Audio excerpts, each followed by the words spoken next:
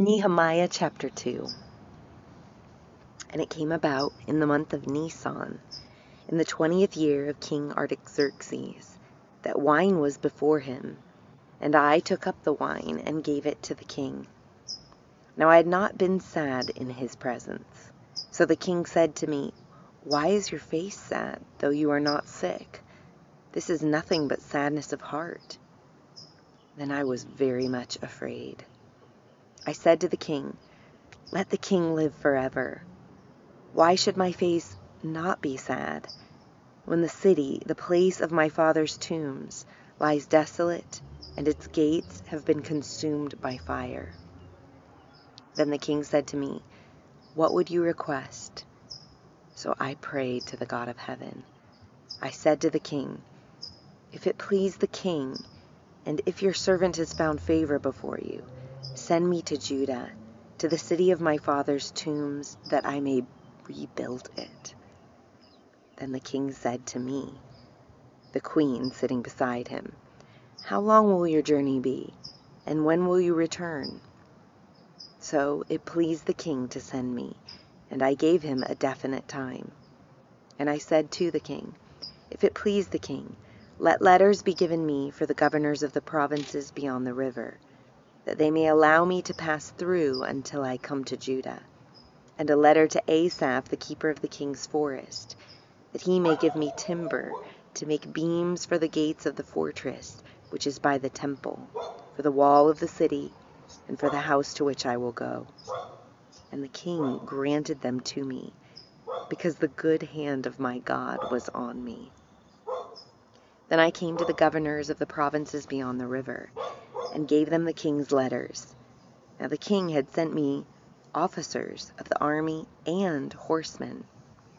When Sanballat the Horonite and Tobiah the Ammonite official heard about it, it was very displeasing to them that someone had come to seek the welfare of the sons of Israel. So I came to Jerusalem and was there 3 days. And I arose in the night, I and a few men with me. I did not tell anyone what my God was putting into my mind to do for Jerusalem, and there was no animal with me except the animal on which I was riding. So I went out at night by the valley gate in the direction of the Dragon's Well, and on to the refuse gate, inspecting the walls of Jerusalem which were broken down, and its gates which were consumed by fire.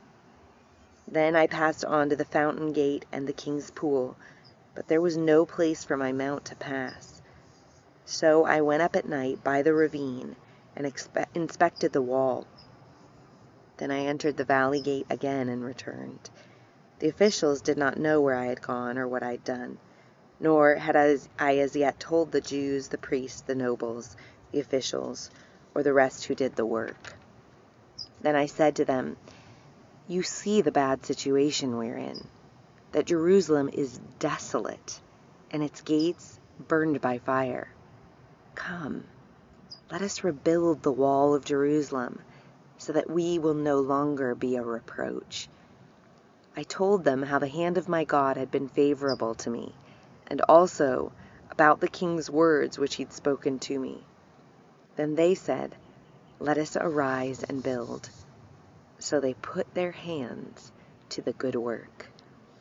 But when Sanballat the Horonite and Tobiah the Ammonite official and Geshem the Arab heard it, they mocked us and despised us and said, "What is this thing you're doing?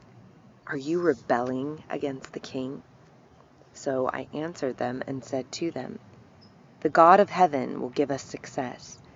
Therefore we his servants will arise and build. But you have no portion, right, or memorial in Jerusalem."